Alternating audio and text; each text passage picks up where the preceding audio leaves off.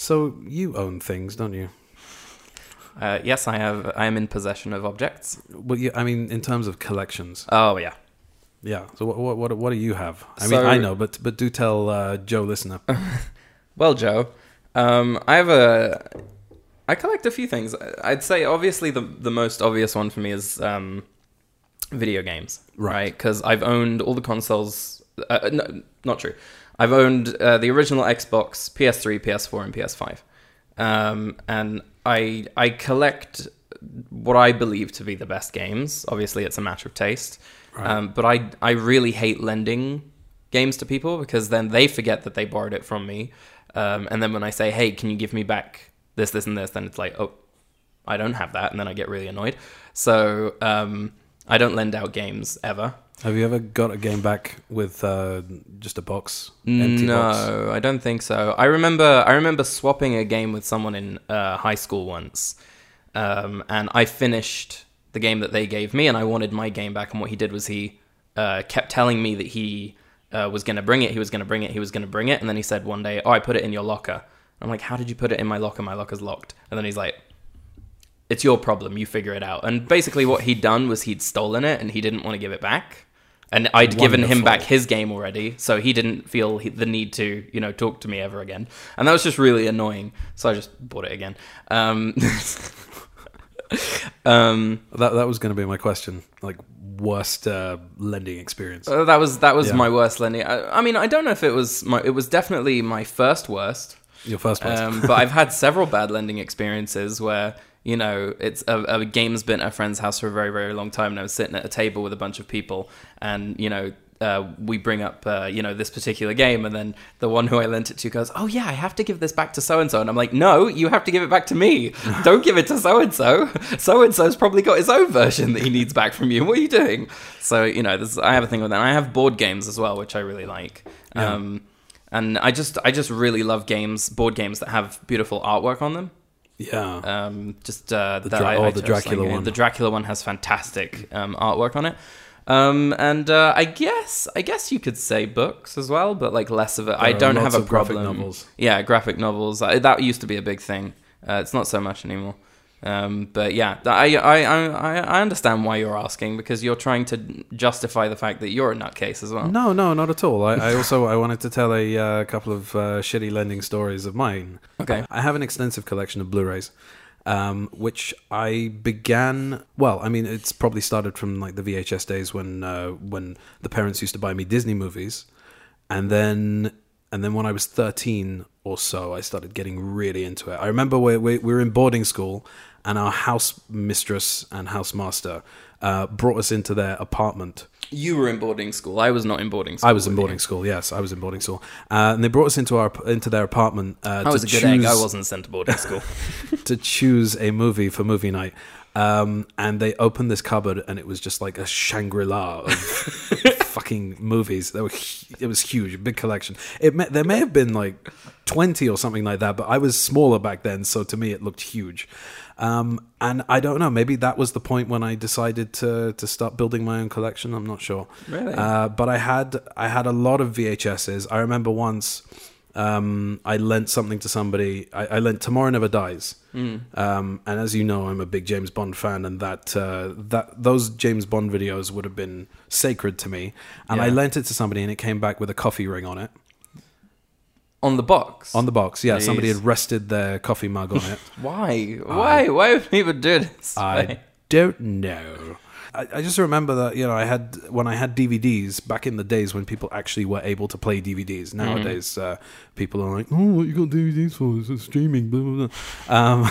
But people used to come into my room and just look at the wall as if they were browsing in a Blockbuster. And it used to piss me off because it was like, I didn't tell you that you could come and borrow a movie. Did they just walk into your room and just start looking? Or Yeah. you would say, "Hey, come in, look at this collection." No. They just walk in and look.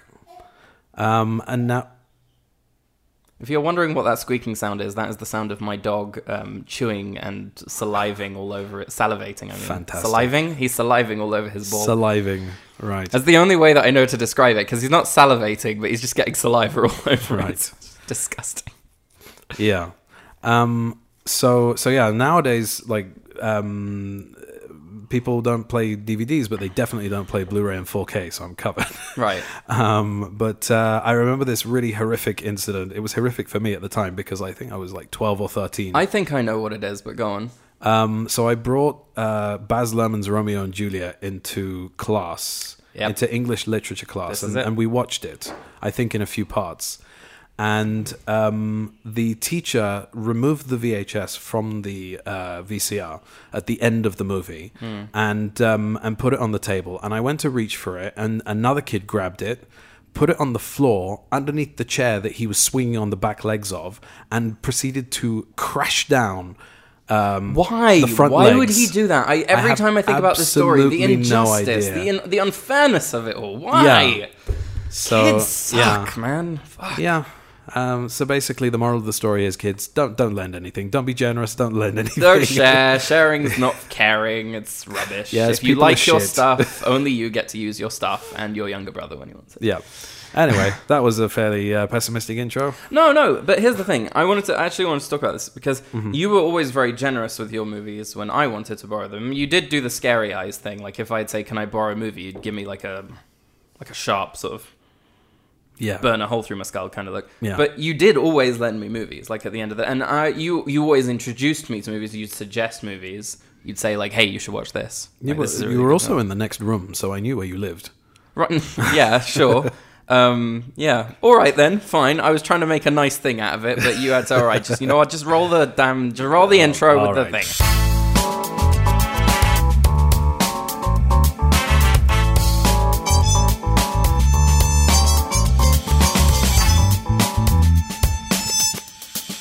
What's our seat number? Hello, and welcome to What's Our Seat Number, the podcast that asks, what on earth are you doing to the furniture? I'm Johnny Gross, a filmmaker and Olympic swimming champion, and I don't kiss on the mouth. With me, as always, is my co-host, a 3D graphic artist, the spitting image of Idris Elba, the quintessential angry man shouting in a cloud. It's Simon Gross, Simon Gross, Simon Gross. There he is. Today we're talking about Tim Burton's Beetlejuice. Beetlejuice stars Alec Baldwin, Gina Davis, Winona Ryder, and Michael Keaton as the title character. So, what are your memories of this one? Harking back to the dark ages of yore in ye olde England when we were but wains. When we were butt wains. Yes. Well, the memory that I have at the beginning is of the first thing that I remember is the scene where they sort of try and figure out how to transmogrify their faces, sort of thing. You know, that and they pull. Always makes me crack up. I love it, but it really scared me. So that stuck with me. And then, but the eyeballs on the fingers, it's like what my kid does with olives. Yeah. Now you can look at it like that, but anyway. Yeah, so I remember that we were watching the film and came across the bit where they sort of pull out the eyeballs and they're on the fingers. And I was like, oh, God, this is that thing from, that memory that I have. And so that sort of closed the gap for me. And then obviously this is before all of my obsession with special effects and animatronics and stop motion animation. So I was just interested in the movie, and then obviously as I became more aware of things like Tim Burton and whatever, so I started putting that together, and then this became like this film that I really really really like because I could appreciate it on a more technical level as well as just hey, this is dark and goofy. Right. So that was the thing. I thought that it was rated 15 in England. And I remember, I think the parents rented it or something like that while we were on holiday. I'm not sure. But I thought it was a horror movie. I didn't have any idea that it was a comedy. I was kind of scared to go near it. Really? Okay. But and I think I discovered it quite a bit later. But I don't know. It always. Once I did discover it, it always entertained me, and I always found that bit where he, sort of pulls his nose out and, stretches and everything. I always found that absolutely hilarious. That particular prosthetic is just it's really just good, hilarious. Also, a year ago I rewatched it, a year ago it was on Netflix, and I probably isn't anymore. Right, and I rewatched it. And there's that scene where he's talking to them in the graveyard when they first meet Beetlejuice, and he's like, and they're like, well, what are your qualifications? And he's like, well, I attended Juilliard, and that he sort of puts on this very sort of, stuck-up accent. It's just, the whole time he's been going, "Hey, how you doing?" And then he's like, "Well, I attended Juilliard," and I just found that to be really, really funny. I didn't remember it from the last millions of times that I watched it. So I always find that there's always something in a subsequent viewing that makes me laugh that didn't make me laugh last time. Right. Yeah. I always found it. Words. I always found it quite shocking that was Batman. When I was a kid, I was just like, "Oh my god, that's the same guy who plays Batman. How is that possible?" Right. But yeah, Batman was also something that I saw way too young. That kind of scared me a little bit. Well, quite rightly, it's really dark. Yeah, it's really dark. But that was my introduction to Tim Burton. That and this. Yeah. That and this. Do you know what? I think that maybe my introduction to Tim Burton might have been like the first movie that I watched that I was aware was Tim Burton was Sleepy Hollow. Ooh, Sleepy Hollow. We should do that one at some point. Yeah. I love that film now, but that scared me. That needs a 4K desperately. Johnny has recently bought a 4K player, and he's even really happy. Even if I hadn't, I would say that it needs a 4K remaster desperately because the Blu-ray looks like mush. Right, so we won't be doing that episode until there's a remaster of Sleepy Hollow. Johnny can't go back. Anyway, we will get back to Beetlejuice in a little while, but now it's time for some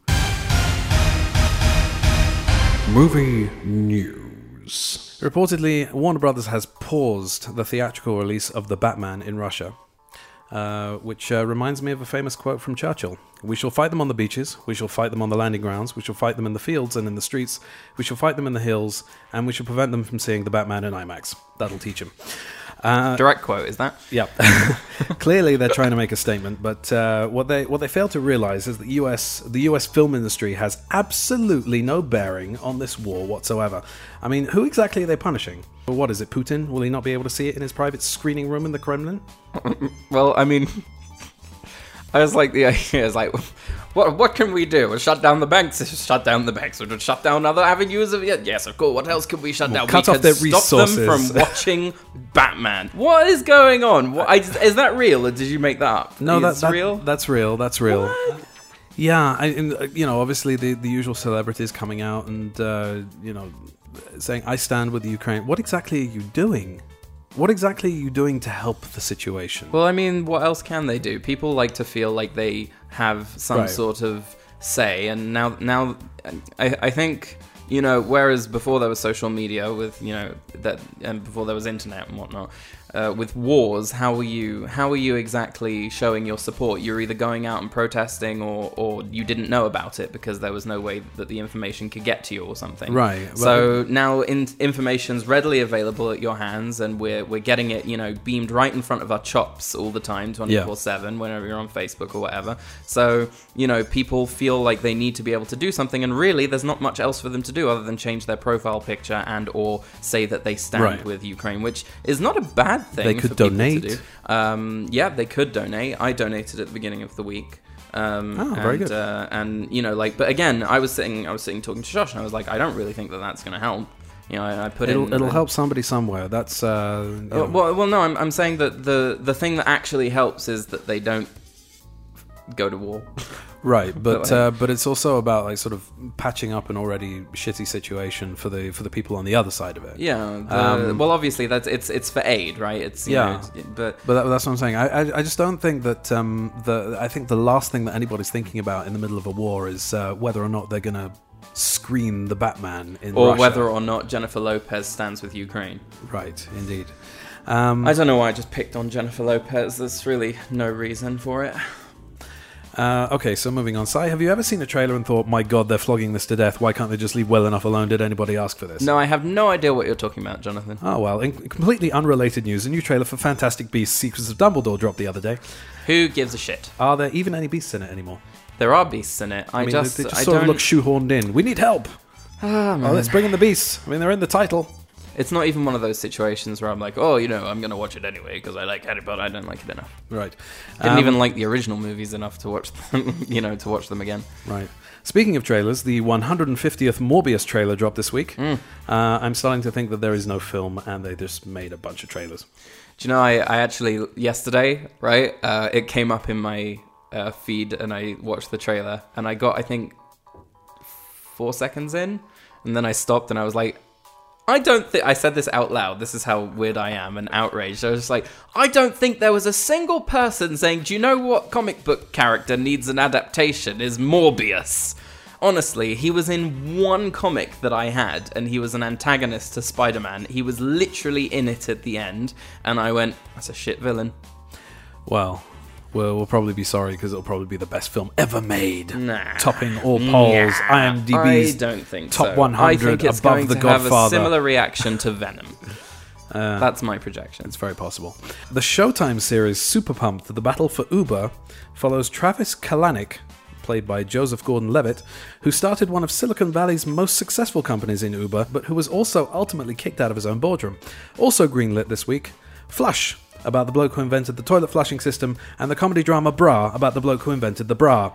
The latter will air on HBO and will use boobies as its selling point. Oh god, I've given them ideas. That was... Movie news. Well, lots to think about there. What? I'm just... The only one that was real was the Processing. story of Uber. Right, no, I'm Right, just okay. processing... Just hoping you got that. I'm just processing the... There's a lot of stuff there that just sort of took me by surprise. I just didn't... You never know what you're going to get with movie news, or you're going to get a serious conversation about war, or you're going to get flushing toilets. So I think I just heard a toilet flush. Do you want to watch a film? Or no, there's trivia. Who's hosting this episode? Now, what are we doing next? No, it is time for the tagline game.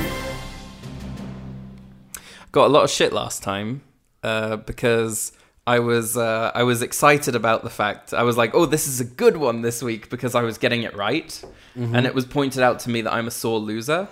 And I'd like to say to those people, yes, and please continue. Okay, so this week we have 4 taglines. Okay. Your first tagline is, from a dimension beyond the living, a terror to scare you to death. Mm-hmm. Your second tagline is, the spirits will move you in odd and hysterical ways. Mm-hmm. The third tagline is, you ain't screamed nothing yet. Okay. And the third is... The fourth, sorry. The fourth is, the name in laughter from the hereafter. It's either the first one or the last one. Okay, I'll give them to you again quickly. No, I got it. Oh, you got it? It's either the first one or the last one. Just give me the first one and the last one again. From a dimension beyond the living, a terror to scare you to death. Okay. And the last one was, the name in laughter from the hereafter. Okay, I have a sneaking suspicion that it's the fourth one, but I want to do the first one. I think that's my answer. Are you sure? Yeah. Are you really sure? Yes, I'm sure. Is that your final answer? Go. Do it. That is incorrect. Oh. The correct spelling of fla is... Was it the last one, though? T. Was it the last one? It was indeed the last one. Yeah. The name I had a in laughter... suspicion, because it's the name. Name, like as in Beetlejuice, it's the name. And I figured it was that one, and I was like... Beetlegeist. All right, fine. Okay, so do you want to hear what the other ones were? From a dimension No. beyond... From a dimension beyond the living, a terror to scare you to death was Poltergeist. The spirits will move you in odd and hysterical ways was Scrooged. Yeah. And You Ain't Screamed Nothing Yet is Casper. Oh, cool. And the alternative one for that one was The Afterlife of the Party, but I thought You Ain't Screamed Nothing Yet was Funny. Yeah. Prizes. Prizes. You can win up to 250 million What's Our Seat Number branded gold doubloons so you can buy the beach house or secluded forest cabin of your dreams. But remember, don't read from the dead skin-bound book. At all real estate agents who accept What's Our Seat Number branded gold doubloons, runners-up can win up to $650 million in negotiable bearer bonds, but let's face it, they're not really worth anything and they'll probably just end up cascading down the side of a skyscraper. All limits and outright lies apply. Offer expires in the next 26 seconds. So... do you want to claim your prize? I didn't win anything. I didn't get it right. That's right. That was your gamble there, was that I was going to not twat it up. But I did. So now we just have to sort of live with the fact that, you know, when I make decisions, they're poor. You choose poorly. Should we go watch the movie? Yeah, sure. Okay.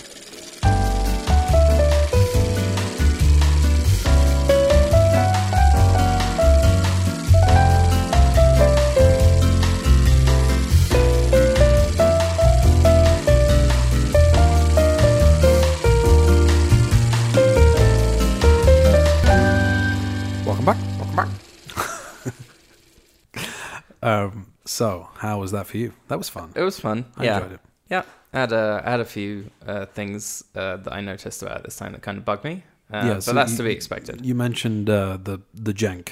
There's a bit of jank. In the effects, but we can save that for VFX Attic. Okay, if you want. All right. You know, just got some things, but I mean, I think it's a good time. A good time was had by all. Was it? You're the other all. Did you all in the fun time? And a good time was had by all. Do you have fun, Jonathan? Yes, I did. Indeed, I did. Good. I had a great time. I think it's a very short and sweet movie. Yeah, and it's crammed full of fantastic ideas. Yeah.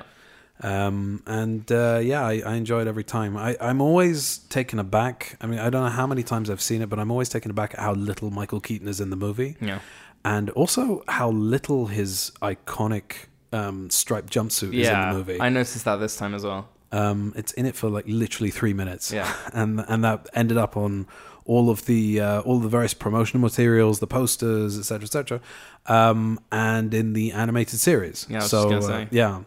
But yeah, it is an iconic costume. But you know, it's as if it would be like if the Batsuit appeared in a Batman movie for like 3 minutes. Yeah.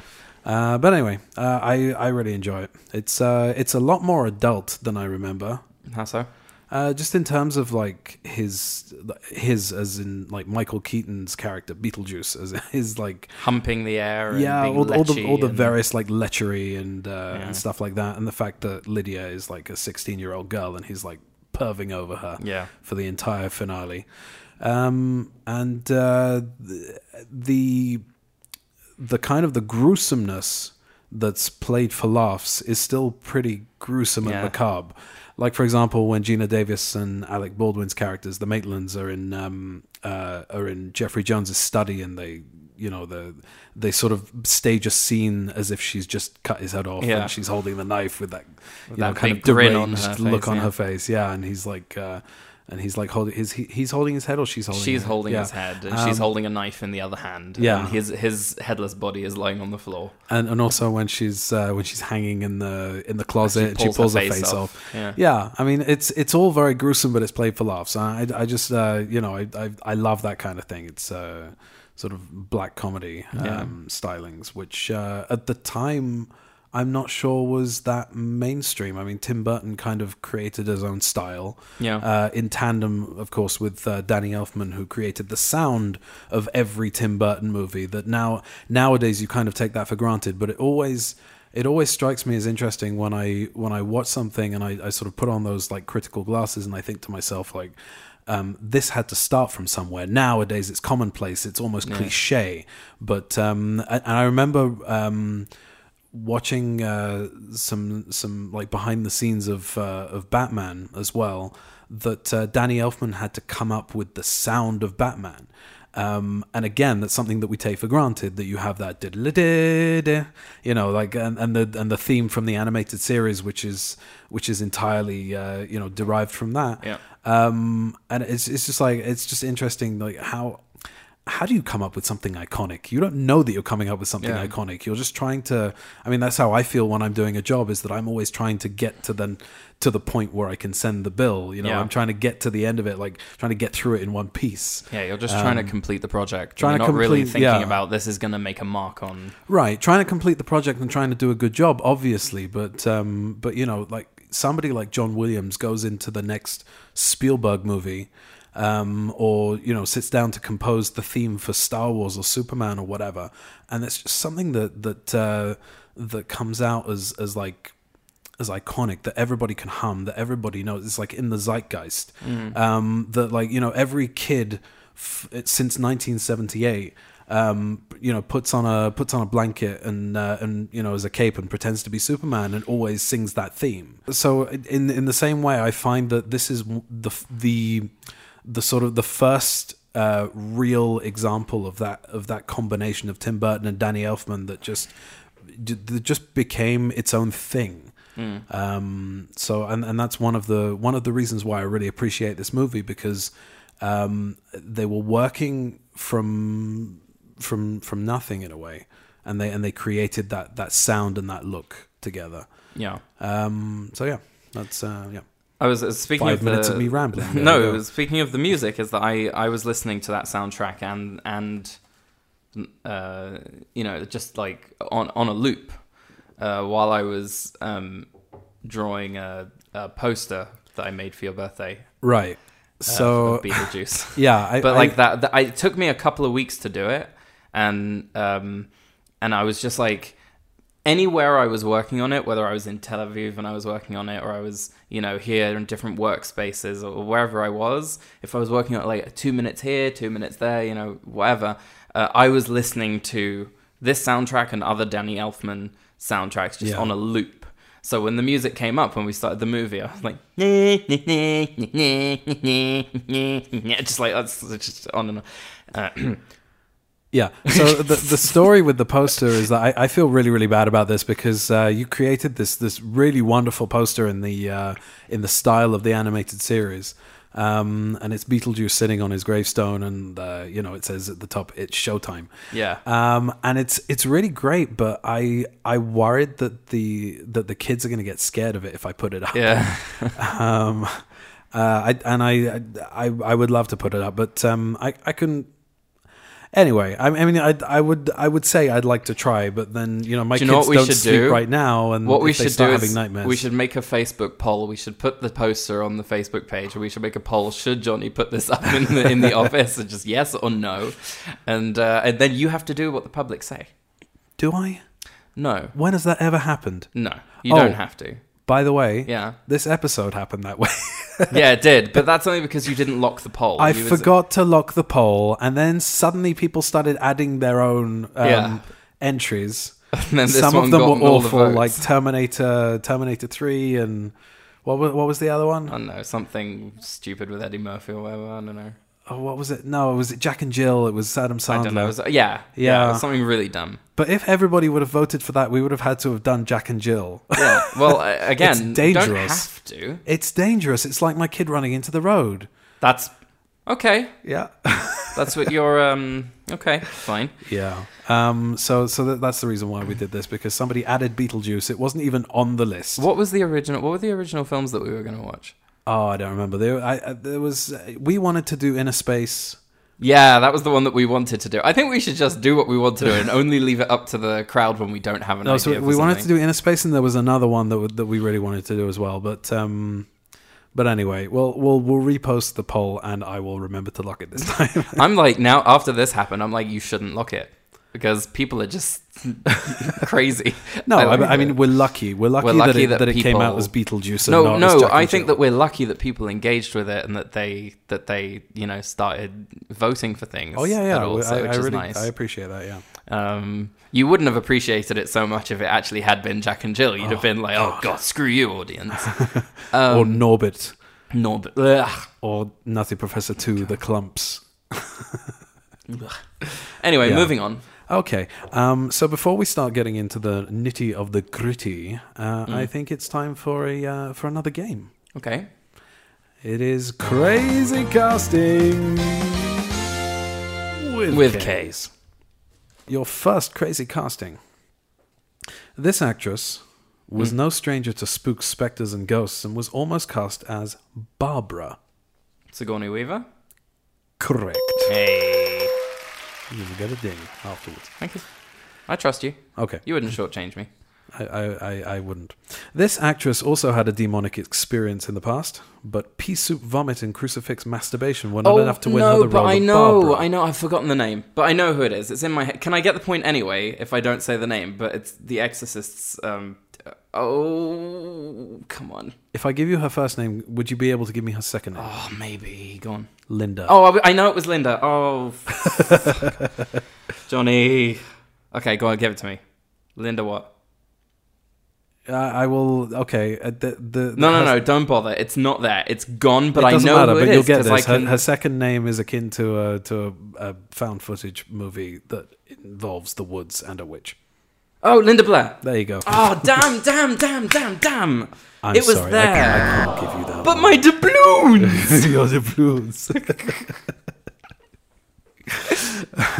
Damn. Oh, that's so annoying because in my brain, I'm like going, what is wrong with you? You know this. It's right in this cabinet. Where's the key? Open the cabinet drawer. It's right here. He just said Linda. You know it's Linda. Why are you not saying the second name? And then the other side of my brain's going, I can't find it. Next one. Are you all I right? think I just had a minor stroke, but I'm okay. Conniption fit. Conniption fit. Okay, number 3. Up for Beetlejuice. Okay. Okay, I'm going to do a few quick fire ones. Man who runs marathons in the rain. I have no frigging clue. This is dead air time. This is great. People love this. Oh, hang on. Okay, Wait, how about this? No. Hang on. Okay. Oh, you're there. Dustin Hoffman? Yes, you mouthed it to me, and that was correct. I will give that to you. Yay! Because Rain Man, and Marathon Man. There you go. Yeah. Okay. Yeah. I didn't have to do anything. Great. Okay. No, my brain was like, it's right in there! What are you doing? He's just fucking giving it to you! Anyway. Sai really wants his doubloons. To my doubloons! I'm already like, what am I going to spend with my doubloons?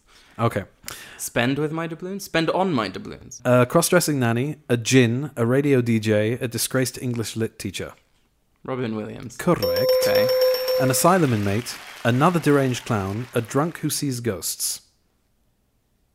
Hang on. This is Jack Nicholson? Correct. Okay. You need to adjust your instincts a little bit more because I can see that you're getting it quite quickly. Okay. And I'm just going to read off a bunch of these because I couldn't be bothered to come because there's a lot of people that were up for Beetlejuice and I cannot believe the people on this list. Can you do it so that it's interesting? Can you do it in one breath? I can certainly try. John Cleese, Tim Curry, Christopher Lloyd, Jim Carrey, Bill Murray, Robert De Niro. Oh, there wasn't as many. No, as there weren't that many. There you go. See? Okay, number 5. This actress was pre-Metropolitan fornication and luring children to their doom with a hypnotic song. Hypnotic? I know it. She was up for the role of Lydia. Sarah Jessica Parker? Correct. Okay. Pre-Metropolitan fornication. Yeah. You are very proud of yourself for that, aren't you? I'll tell you what it is. For anyone who didn't know that. For anybody who doesn't know, this episode was planned at least a month and a half ago. Yeah. And then both of us kept getting sick. And our kids getting sick. So I am reading these notes for the first time since I wrote them about a month and a half ago. These are really good, Johnny. Well done. Okay. After trekking through a maze and before charming W.D. Griffiths doubly, this actress could have also played Lydia. Wait. Say it again. Trekking through a maze. And charming W.D. Griffiths. Charmed. Doubly charmed. Jennifer Connelly. Correct. Okay. This child-hating coven leader and pain-loving gothic siren almost played Delia. Child-hating coven leader. Pain-loving gothic siren. Houston. Wait, her first name? Angelica Houston. Correct. Right. Okay. Yep. Wait, hang. Can we just for a minute here, right? I did know the first one, right? And I know I don't get the doubloons for it or the point, right? Because how does this work? Just actually, hang on, before we continue. You don't have to get them all right. You have to get the majority. And then once I get the majority right, I have 26 seconds to claim it, right? Okay. So okay, I'm just. These are very good because I'm getting them all right. Go on. Because you're getting them all right. So Angelica Houston was almost cast as Delia. Interesting. But she was sick, so she was recast. That's a which is a shame. But it worked out. It worked out because Catherine O'Hara is really good. Amazing. I will take you with me. She is absolutely hilarious in everything she does. Yeah. And it's funny because she plays a kind of what would normally be the boring mother role in Home Alone, and she really manages to do something with it. You know, from the fainting to the yelling at the clerk. Oh, and all that, yeah. Yeah. At the airline desk. She's quite brilliant. She's quite brilliant. And if any of you haven't seen Schitt's Creek, have you seen Schitt's Creek? No, I haven't. Podcast film? No, Schitt's Creek is a series. Oh, podcast series? Go and watch Schitt's Creek. It's really good. All right, let's do it. Yeah. Podcast series. Let's go. It's a new thing. We're doing it. Okay. Come on, my doubloons. This former president of the I will start again. This former president of the United States would help rid the... I can't say the word president. I'm saying this former president... Watch me. President. Okay, say it like me. President. Okay, now read the sentence. President. This former president of the United States would help rid the world of unwanted visitors and would have his own run-in with spooks, but his Malice co-star won the role instead. He almost played Adam. I should know this. Hang on. President of the United States rids the world of unwanted visitors, had his own run-in with spooks, co-starred with Alec Baldwin in Malice. I've never seen Malice, so I don't... Okay, well then 2 out of 3. So, former president... Former president of the United States helps rid the world of unwanted visitors, also known as... I have no idea. It's not there. Okay. Wait, it's not Harrison Ford. No, it's not Harrison Ford. But think about a president of the United States who I've completely blanked. Aliens on a national American holiday. Oh, was it Bill Pullman? Correct. Really? Yes. Who also had his own run-in with spooks. Cat Balloon. Oh, Casper. Oh, damn. Yeah. That wasn't even one of those things where my brain's going, you know this. My brain's like, a cigarette in the corner, just like, oh, fuck it, I'm on my break. I don't know. You don't got this one, let him tell you.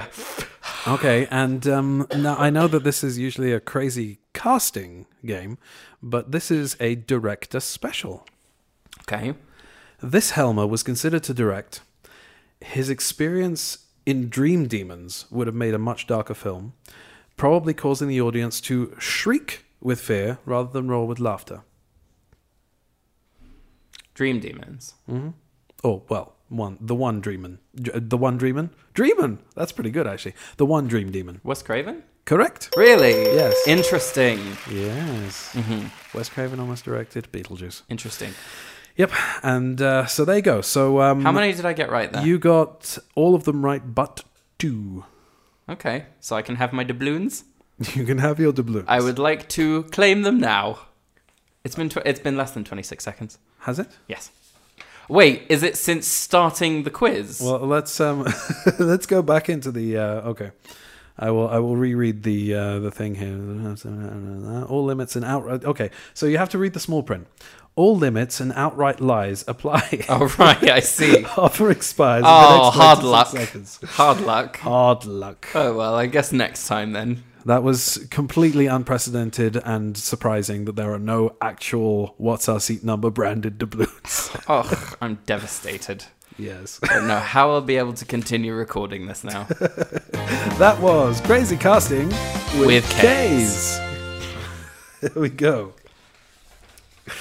Okay. Ugh, I'm really upset about that Independence Day one. Damn it.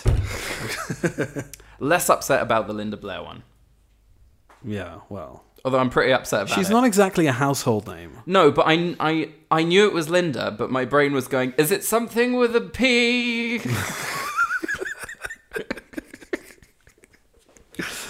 Okay. Right. So, do you want to just have a talk about it generally? Do you want to go through your notes Sure. and tell me what kind of things you noticed this time around? What kind of things you enjoyed? Those are the enjoy? only things that I have written. Things that Okay. I've noticed. Okay. I'd like to give a little shout out to Bo Welsh, the production designer, who worked on every Tim Burton movie up until a certain point. Are you going for soda? Mm. Okay, here we go. Some ASMR here. Get a little closer. Ooh. Soda. Where are you? What? Where are you? Oh no, but pull the okay. Soda. I noticed this is something I noticed this time around. They kind of establish the sort of self-imposed isolation of the Maitlands at the beginning of the movie. Yeah. That what's her name again? The woman that comes around and they said Jane. That she comes around, she's trying to sell the house. You get that cabinet open without any grease or wheels or anything. Whatever, fine shit. Yeah. So yeah, they don't want to be disturbed, and he actually Alec Baldwin's character Adam says something about this must be heaven. They're sort of trapped in the house, alone together. And then that's that little bit which I found quite funny of Adam going into his hardware store and the barber chatting to him, and then continuing to chat, as he goes. And it's a nice little thing that I never really paid attention to before. They kind of set up a little bit the town before they crash into the river. And they kind of set up that kind of we just want to be alone, and I really kind of identify with that nowadays. Well, yes, indeed. Yeah, because it's like I want to be with my kids, and as soon as we have a moment alone, we're looking at pictures, watching videos of the kids. Yeah, it's like even if we're alone, we're not really alone. Well, you're enjoying them from afar. It's very, very different. Yeah, we need a little bit of distance is key, I feel. Yeah. Okay, we talked about the hanging scene. We talked about Catherine O'Hara. Well, hang on, don't jump ahead just yet, because I have some notes about the opening. Okay, it's actually just one note. I don't know, I lied. But they established the couple's taste in music very early on in the movie, which is a sort of precursor to Dare, right? Which is, the Harry Belafonte stuff. Yeah, and I was just like, I never noticed that's what they were listening. That they were actively pushing a play on a tape and listening to them. Like they like that music, which is what inspired that. I always thought that scene. The Deo scene is very, very random, and it still is. But there is a sort of that's their version of haunting someone, which I think is very cute, and it's very very funny. They're very cute at the beginning of the movie, and they enjoy the music, and it's, and they're sort of like they're good-hearted. You can see that they don't want to, they're trying to scare people, but they're incapable of actually harming them or actually scaring them. Yeah. I love the sheer number of ideas in this movie. I think it's an incredibly imaginative and creative movie. I talked about that earlier, that it's like a sort of 90 minutes or something like that, and they cram in so much. For example, the Handbook of the Recently Deceased, which I love. The whole idea of drawing a door. Yeah, I love that. I love the look of it. I love the look of the lighting in the movie is very. It's very theatrical. I had a thought that perhaps that they're remaking a lot of movies as musicals, as Broadway musicals, and this could be ripe for that. It has been made into a musical. It has? Yeah, there was a Beetlejuice musical on Broadway, starring the same guy who someone's gonna shoot me for forgetting his name.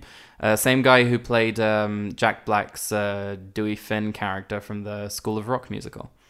And he was in.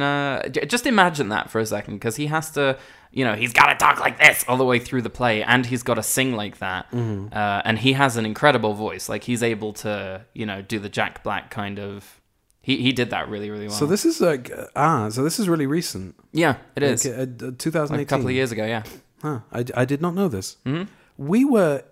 But it's really funny that you didn't know that, and you said this is ripe for that sort of thing. It's very theatrical. but we were in the States in 2018. October 2018. We were home already. Mm. We went in June or July or something like that. But yeah, that would have been great.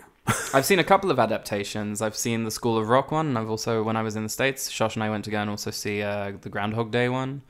They're really good. The Groundhog Day one was brilliant. So jealous of you.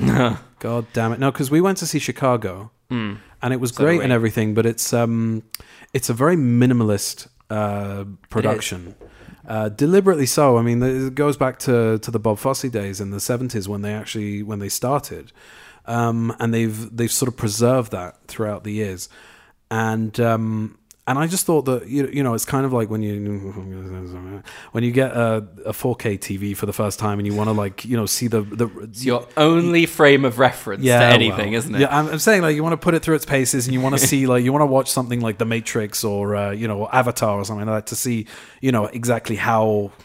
I've just had the funniest mental image in my head. I'm sorry. You know how you have like on a guy who wants to buy a horse or something, and he's walking along the different like stable housings of different horses with like a flat cap and tweed jacket and a sort of rounded wooden walking stick that he's not actually holding, but it's sort of slung over his arm, and he's sort of lifting up their lips and looking at the teeth. I just have an image of you wearing exactly the same outfit with the sort of cane over your arm, but you're sort of looking at these TVs that are all sort of sticking off a massive long wall with like arms off them, but you're like, yes, this one's got wonderful pixels on it.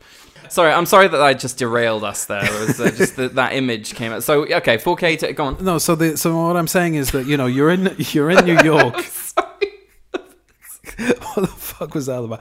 I'm saying you're in New York, you're in Times Square, and you want to go see something on Broadway. And I was just thinking that what you would want to do is see the most bombastic production that you can possibly see, which would probably be something like Disney, right? Yeah. Because we saw Beauty and the Beast in the West End, and it was absolutely spectacular. Amazing. And the way that they achieved through lighting and trapdoors and all kinds of various things, like the kinds of special effects that that you wouldn't think that they would be able to achieve on stage, is really quite something. And I don't know how old I was when we went to see that, but I was completely entranced. I was obviously much younger than you, and I was, to me it was like, yeah, to me it was magic. But I'm just bringing it back to the whole Beetlejuice thing. I'm wondering how that would have worked on stage. That's always what is curious to me about Broadway productions, is how are they going to do this? Like when I was watching Groundhog Day, I was like, how are they going to make it seem like a time loop?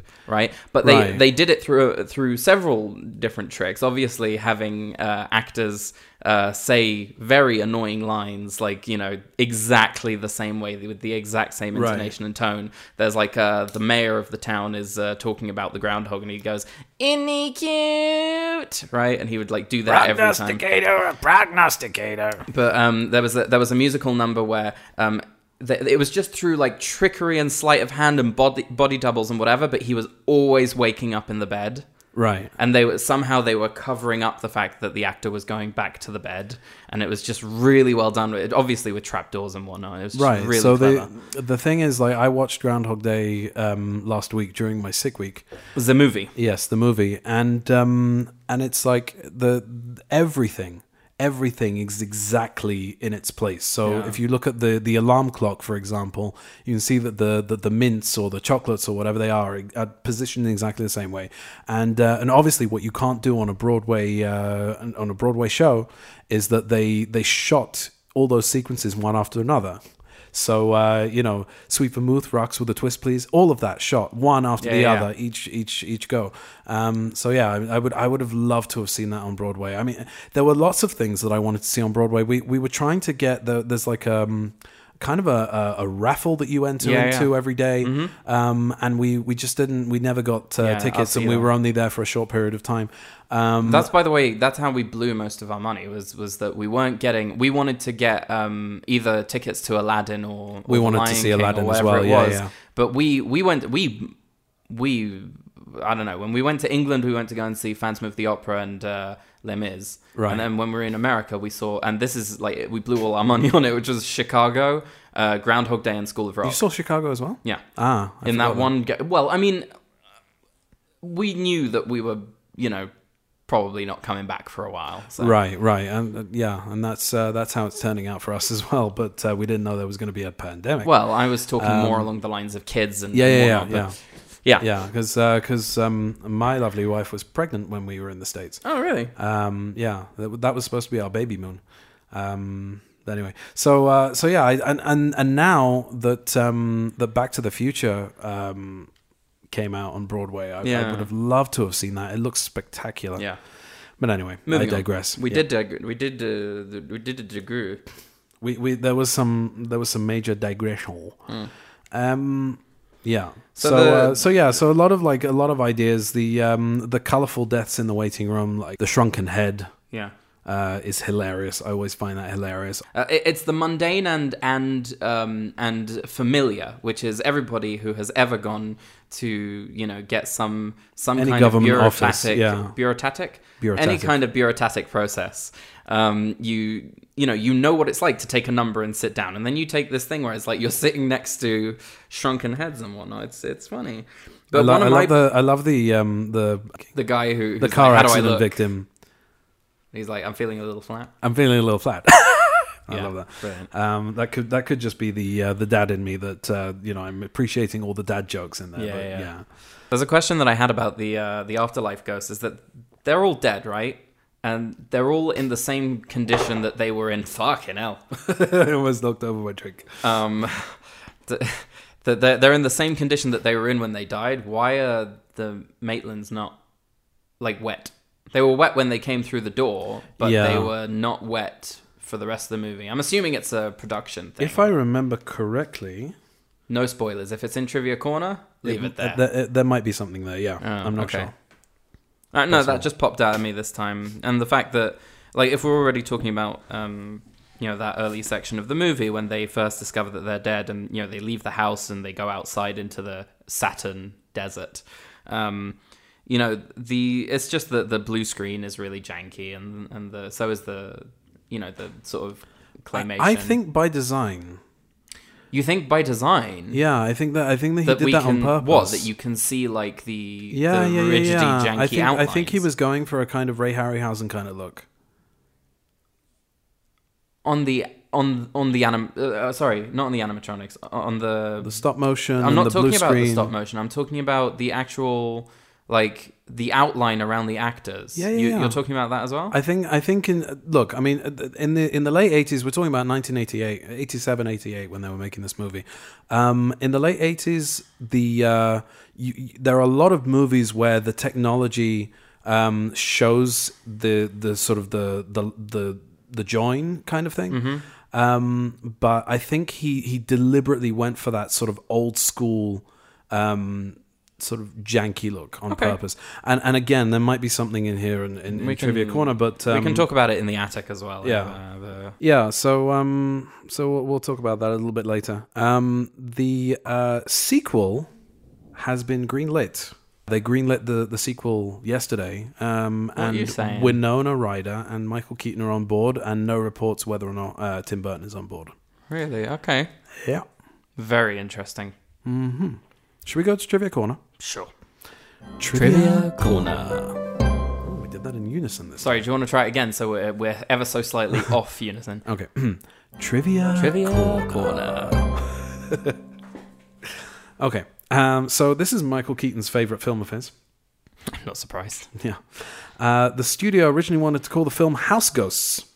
I'm glad they didn't. That sucks. Yep. That name blows. As a joke, Tim Burton suggested the name Scared Sheetless and was horrified when the studio actually considered using it.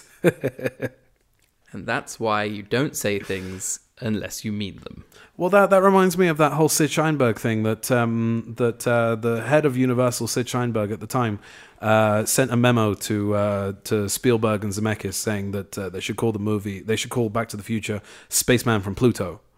And Spielberg said to Robert Zemeckis, he's like, "Don't worry, I got this. I'll handle this." And he sent back a memo to Sid Sheinberg, and he said, "Sid, we thought that your memo was absolutely hilarious. Keep them coming." Great. And then I've heard that story. He never mentioned it again. So there you go. Tim Burton feared the Deo sequence wouldn't go over well, since in his opinion it wasn't very funny. He turned out to be very wrong. Audiences loved it and think of it as one of the film's most iconic scenes. I agree. Isn't that what we were saying? We were sitting at the couch while it was happening. I was saying I just really want to know whether they were all in on this. They were wondering whether it was going to go well. Yeah, because I've read and seen interviews where actors that have worked with Tim Burton have said, "Yeah, Tim doesn't say very much and he doesn't give very much direction." So I was wondering exactly how something like that sequence comes together if he's not really giving them, the sort of the tone or the direction that I mean, I don't know. I haven't seen, obviously I haven't been on a set of Tim Burton's, but I haven't seen, like, for example. Oh, you haven't? No, but for example, on the Indiana Jones Blu-ray, there's the Raiders of the Lost Ark. There's a whole 40-minute segment which is literally just 16mm footage of Spielberg directing. And you get a unique insight into how he talks to his actors and how he crafts this scene. There's something similar on the E.T. Blu-ray as well. And I haven't seen any of Tim Burton really, like, you know, directing, so I don't know how he talks to his actors, and you know, so it's just interesting to me to kind of think how exactly, you know, does a sequence like that that's very specific. You know, how they're kind of they're being like sort of pulled this way and that, and they have the sort of the surprise looks on their faces that turn to like kind of, you know, getting into the dance and then back to the surprise. Well, as I said while we were watching it, I think they probably had a choreographer who was, you know, telling them about when they're being pulled and how to move and how to look like they're being sort of, you know, possessed. Obviously that, but in terms of the actual like expressions on their faces, the actual acting side of it. But anyway, apparently Michael Keaton ad-libbed 90% of his lines. Okay. I believe that, actually. Like the save that guy for later. That is brilliant, yeah. Here's one for the nerds. Well, for me. Beetlejuice was the first DVD sent out by... DVD is a round disc kind of thing that looks kind of like a CD. A CD is... I'll explain this to you. A CD is what... The Beetlejuice was the first DVD sent out by Netflix in 1998. Sorry, are you on cocaine today? What's going on? I haven't slept in roughly 2 years. Right, lovely. Go on. Yes, and also I have a bag of cocaine stuck up my butt. Cocaine. So yeah, I will say this again. Hopefully I'll get through it. So Beetlejuice was the first DVD sent out by Netflix in 1998. Oh, cool. I've also written here, explain what Netflix was for the fetuses. They used to send out physical copies of DVDs back in the day. It was a online rental service. And nowadays, they put movies on... no late fees. And no late fees. Nowadays, they put movies on their streaming services for literally about 10 minutes, which is just enough for you to watch the opening of the movie before you get a message that says this movie is no longer on Netflix. So, fuck them. He does love a little bit of exaggeration, our Johnny does. Really? You think? Here. I likes it, I does. Michael Keaton, playing the title character, only appears in 14 and a half minutes of the film. Michael Keaton spent only 2 weeks filming. And yeah, he's all over it. He's all over it like a bad rash. Like Divine on Dog Dookie. Yeah. When Adam and Barbara are in the office, a voice on the PA system announces Flight 409 is arriving at Gate 3. United Airlines Flight 409 crashed into a mountain in Wyoming on October 6, 1955, killing all passengers and crew aboard. At the time, it was one of the worst plane crashes in history. To this day, no one knows why it crashed. Ooh, that's dark. Very dark. But it reminds me of the scene in Ghostbusters 2 when the Titanic arrives. Yeah. I love those little tidbits. Keep it light. Keep it light. Catherine O'Hara met her future husband, production designer Bo Welsh, while making this film. According to Welsh, Tim Burton said he should ask her out near the end of filming. Welsh said, it didn't even occur to me that I was even supposed to talk to the actors, but since Tim told me to, I did. And then we dated and we're married, and here we are today. That's sweet. The visual effects budget was just $1 million, a major factor in Tim Burton deciding to make the effects look as tacky and B-movie as possible. There you go. I see. Drop page. Well done. All the people in the waiting room and in the office are in the same condition as when they died, and the way they died is shown clearly. However, the Maitlands who drowned are not wet. Oh, shit. Yeah, there we go. Tim Burton felt that keeping the actors wet all the time would be too uncomfortable. So it was a production decision. It was a production decision, and that's what happens when you type up your notes before a month and a half before actually recording. Because I would have known to say that's in Trivia Corner. In Trivia Corner. No, the movie's box that'll office. That'll teach you to fucking get sick, won't it? That'll learn you. Yeah, but then you got sick. Well, that'll learn me and you. Yeah, well, there you go. The movie's box office success created plans for a sequel, Beetlejuice Goes Hawaiian. A script was commissioned, and Michael Keaton and Winona Ryder both signed on to reprise their respective roles. Tim Burton lost interest in the project and went on to direct Batman and Batman Returns instead. As late as 2015, Warner Brothers was still trying to get the original sequel concept into production. And I wonder, actually, if what was greenlit yesterday is in fact Beetlejuice Goes Hawaiian or if it's a new script. I hope it's a new script. Only time will tell. Yeah. Along with Spaceballs, 1987, Big, 1988, and Caddyshack 2, 1988, it is notable for containing the F-word in a film rated PG during the PG-13 era. Was this rated PG? Why are you asking me? No, because I would have thought... I'm not the trivia master. They created the PG-13 rating because of Gremlins and Temple of Doom. That was 1984. So by this time, they could have rated Beetlejuice PG-13. But anyway, the F-word in question is... Nice fucking model! Yeah. The skeleton head on top of Beetlejuice's merry-go-round looks remarkably like Jack Skellington, a skeleton figure which Tim Burton had been drawing since 1982 and would ultimately be used as the main character of The Nightmare Before Christmas, 1993. Cool, I didn't actually pick up on that. Which Tim Burton co-wrote and produced. According to producer Larry Wilson, the original ending was significantly darker, ending with Winona Ryder's Lydia dying in a fire and joining her friends in the afterlife. Whoa. Dear me. Yeah. They changed it after considering the message it was sent to young people that death would be a happy ending. Although the character's true name is Beetlejuice, spelt with a G-E-U-S-E. Beetlegeuse. As Beetlegeuse, bioexorcist. Beetlegeuse. Wow, it's like Alec Baldwin's in the room with me. It was spelled Beetlejuice in the title because it's funnier and markets better. See, I always wondered about that, but seems to be a really... pointless. What do they mean it markets better? Is that like it how do you test for that? Is it you check to see if people can pronounce it? And people couldn't, so they spelt it the way that people could spell it? I mean say it.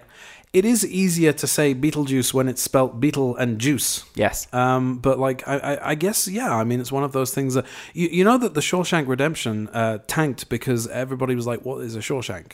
Right. You know, it was a difficult name to market, I think, and people discovered it on home video through word of mouth and all that kind of stuff. So, I mean, it makes sense in a way. When I first met Andy Dufresne. A toy line. Okay, here's a phenomenon that happened a lot in the 80s. Okay. That movies that were a little bit more adult ended up with animated series and toy lines that are obviously marketed directly at kids. But anyway, so a toy line was released in conjunction with the film and featured action figures of most of Beetlejuice's incarnations, as well as Otho Adam, whose figure featured him wearing a red baseball cap, apparently, and the shrunken head man from The Waiting Room, whose figure was named Harry the Haunted Hunter, and came with a detachable head showing what he looked like before death. So there's a toy line, and there's also the animated series that came out. I think at the beginning of the 90s. I want to say. You want to say, but you should check it before you put it in Trivia Corner. Well then, thank you for showing me up. Oh, I'm sorry.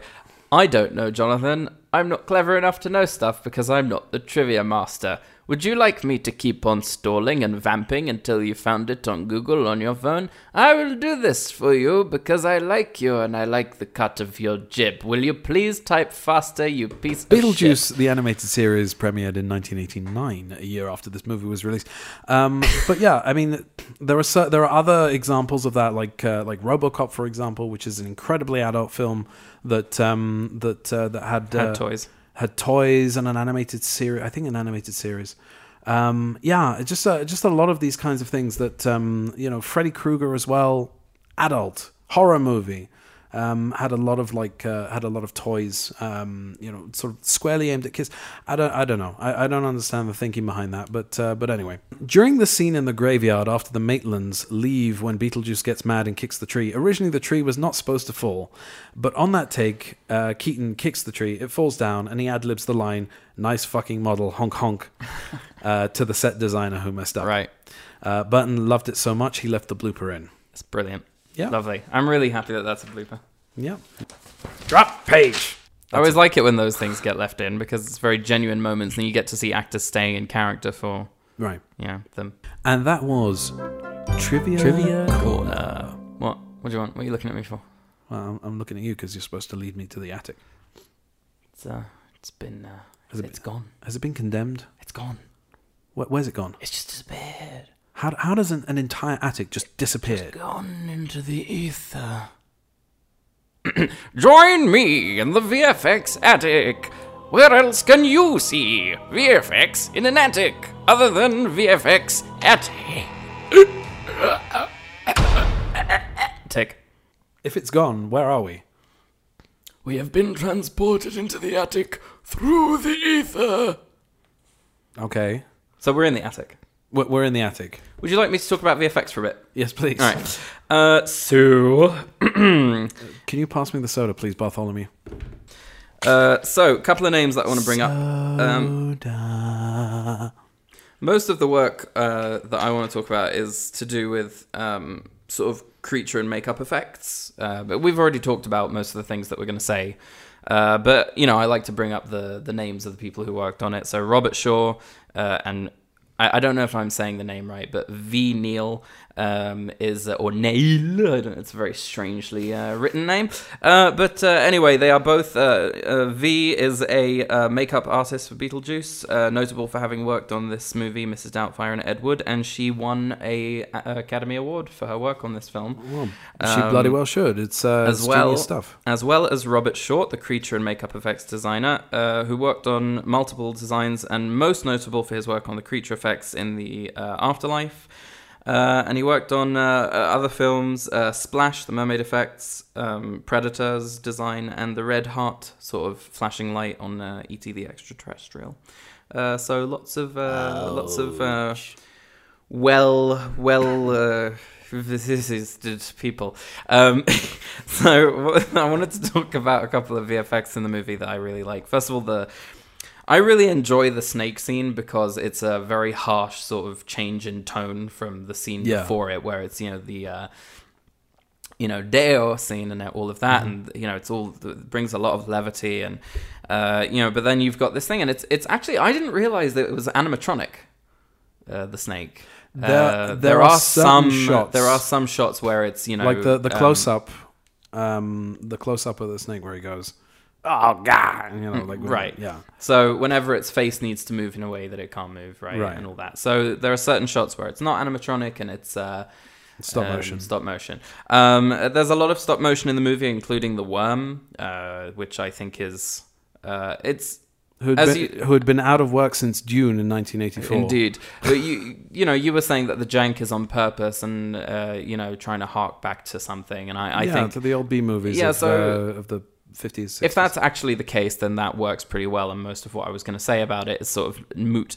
But I was just going to say that it's not as good as some of the a lot of the work that's done in A Nightmare Before Christmas, and obviously the technology as it goes on. The technology. As technology improves, so do the tools for making stop motion look more convincing. So I didn't think that it was possible. I didn't think it was really that they dropped the ball or anything. But it's a visual style that I just don't really. It doesn't look nice to me. But that's my opinion. Mm-hmm. It's not the visual style that I don't like, because obviously the visual style of the movie is extremely appealing to me. It's just the execution, and this is what I was saying before to you. I don't remember if we actually recorded it or not, but it's the way that it's served up to you, right? There are many, many ways to do, certain VFX, and it's sometimes down to, and we've talked about this before, how much interaction there is with the actual set.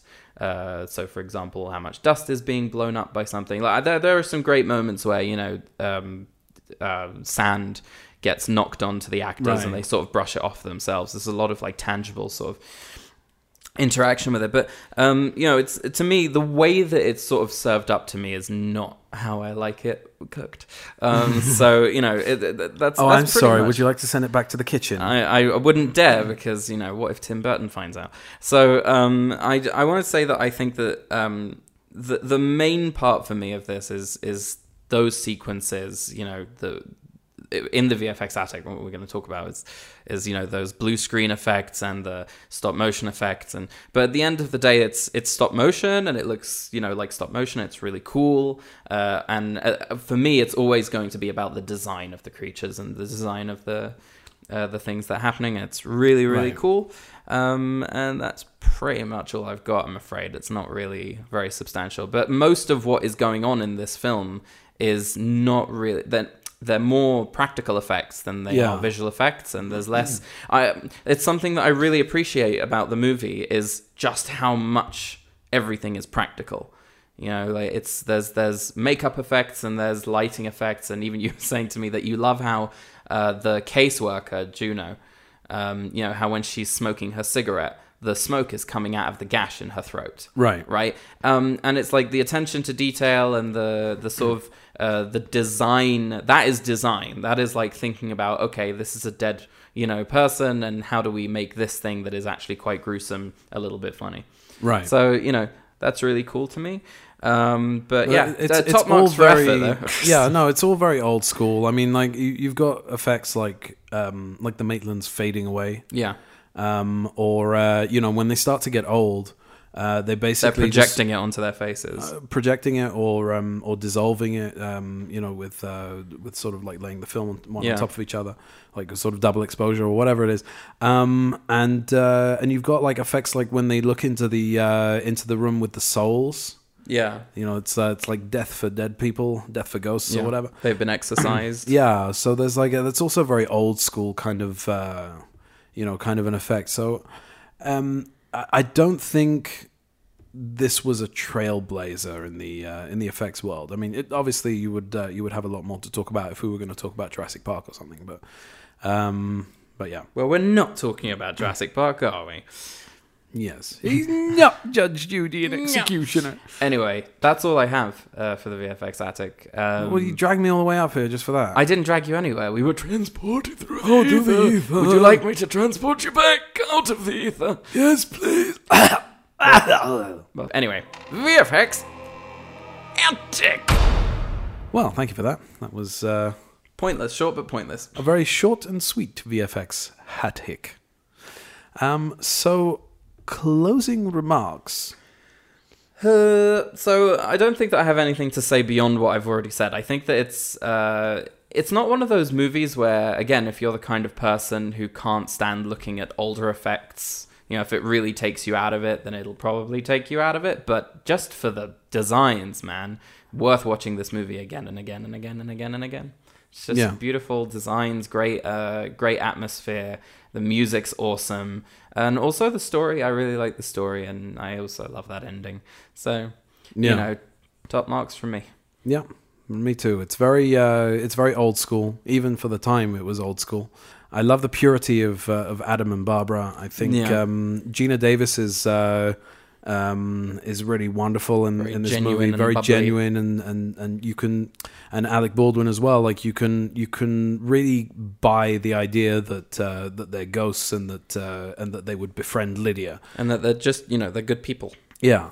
And I love that kind of dynamic, that kind of like there are ghosts in the house, and then it's like, you're not very good at it, are you? You're not right, I love that dynamic. I think in general the script is just really sharp and funny, and and to be honest with you, like the element of the movie that makes the least amount of an impression on me each time is actually Beetlejuice himself, is actually Michael Keaton. Right. Because while he's great in it, and he does like make his mark and whatever, he is only in it for 15 minutes. And and the story is really about Lydia and the Maitlands. It's something that I'd be interesting. You would be interesting. It's something I'd be interested to see. You are interesting. Like how they sort of translate that whole thing into the sequel. Like if they are going to make the sequel and all of that, are they going to make it all about Beetlejuice and therefore ruin the magic, or is it are they going to get it? Are they going to be like, oh yeah, we get what made this work? Very likely not. I think that that it's probably going to be a Jack Sparrow kind of situation. Yeah. But I don't know. You never know, because sometimes a director will come along and say, I have a vision for this legacy sequel, and they'll make it brilliant. Okay. You know, like Blade Runner 2049 is not superfluous whatsoever. Like, I mean, it's a great continuation of the story, and Denis Villeneuve is a great director. But you know, you never know. A director. So that was our episode on Beetlejuice. Next week, we will be going to see The Batman. I cannot contain how excited I am. Like, it's too much for me. I love it when a new Batman movie comes out. No, do you know what? Actually, that's not true. I was super duper excited about every single one of the Nolan ones. And I was like, okay with the Ben Affleck. Like, I love Ben Affleck as Batman now, but like when it came out, I was like not super duper excited about it. Right. But I enjoyed it when I saw it. And then, you know, now this is happening, and I'm just like watching I'm doing you with the James Bond thing, just like watching it over and over and over, the trailer again and again and again and again, because I'm just super pumped for it. I'm very excited about this movie. The reviews have been overwhelmingly positive. Yeah. And yeah, I'm very excited to talk about it with you. The episode will be quite spoilery, so please watch the movie before listening to the podcast. Yeah. Would you like me to do that without sounding like Himmler or something? Well, I mean, I'm just wondering if you were going to shoot somebody, if they entirely did not. Unnecessary. Yeah. The next episode will be full of spoilers, so please watch the movie before you listen to the episode. Or you will be shot. Lovely. Well, that's it from us. Thank you very much for joining us. I would just like to say before we sign off, happy birthday, Babs. Happy birthday. Happy birthday. Keep getting younger. Indeed. Bye everyone. Bye.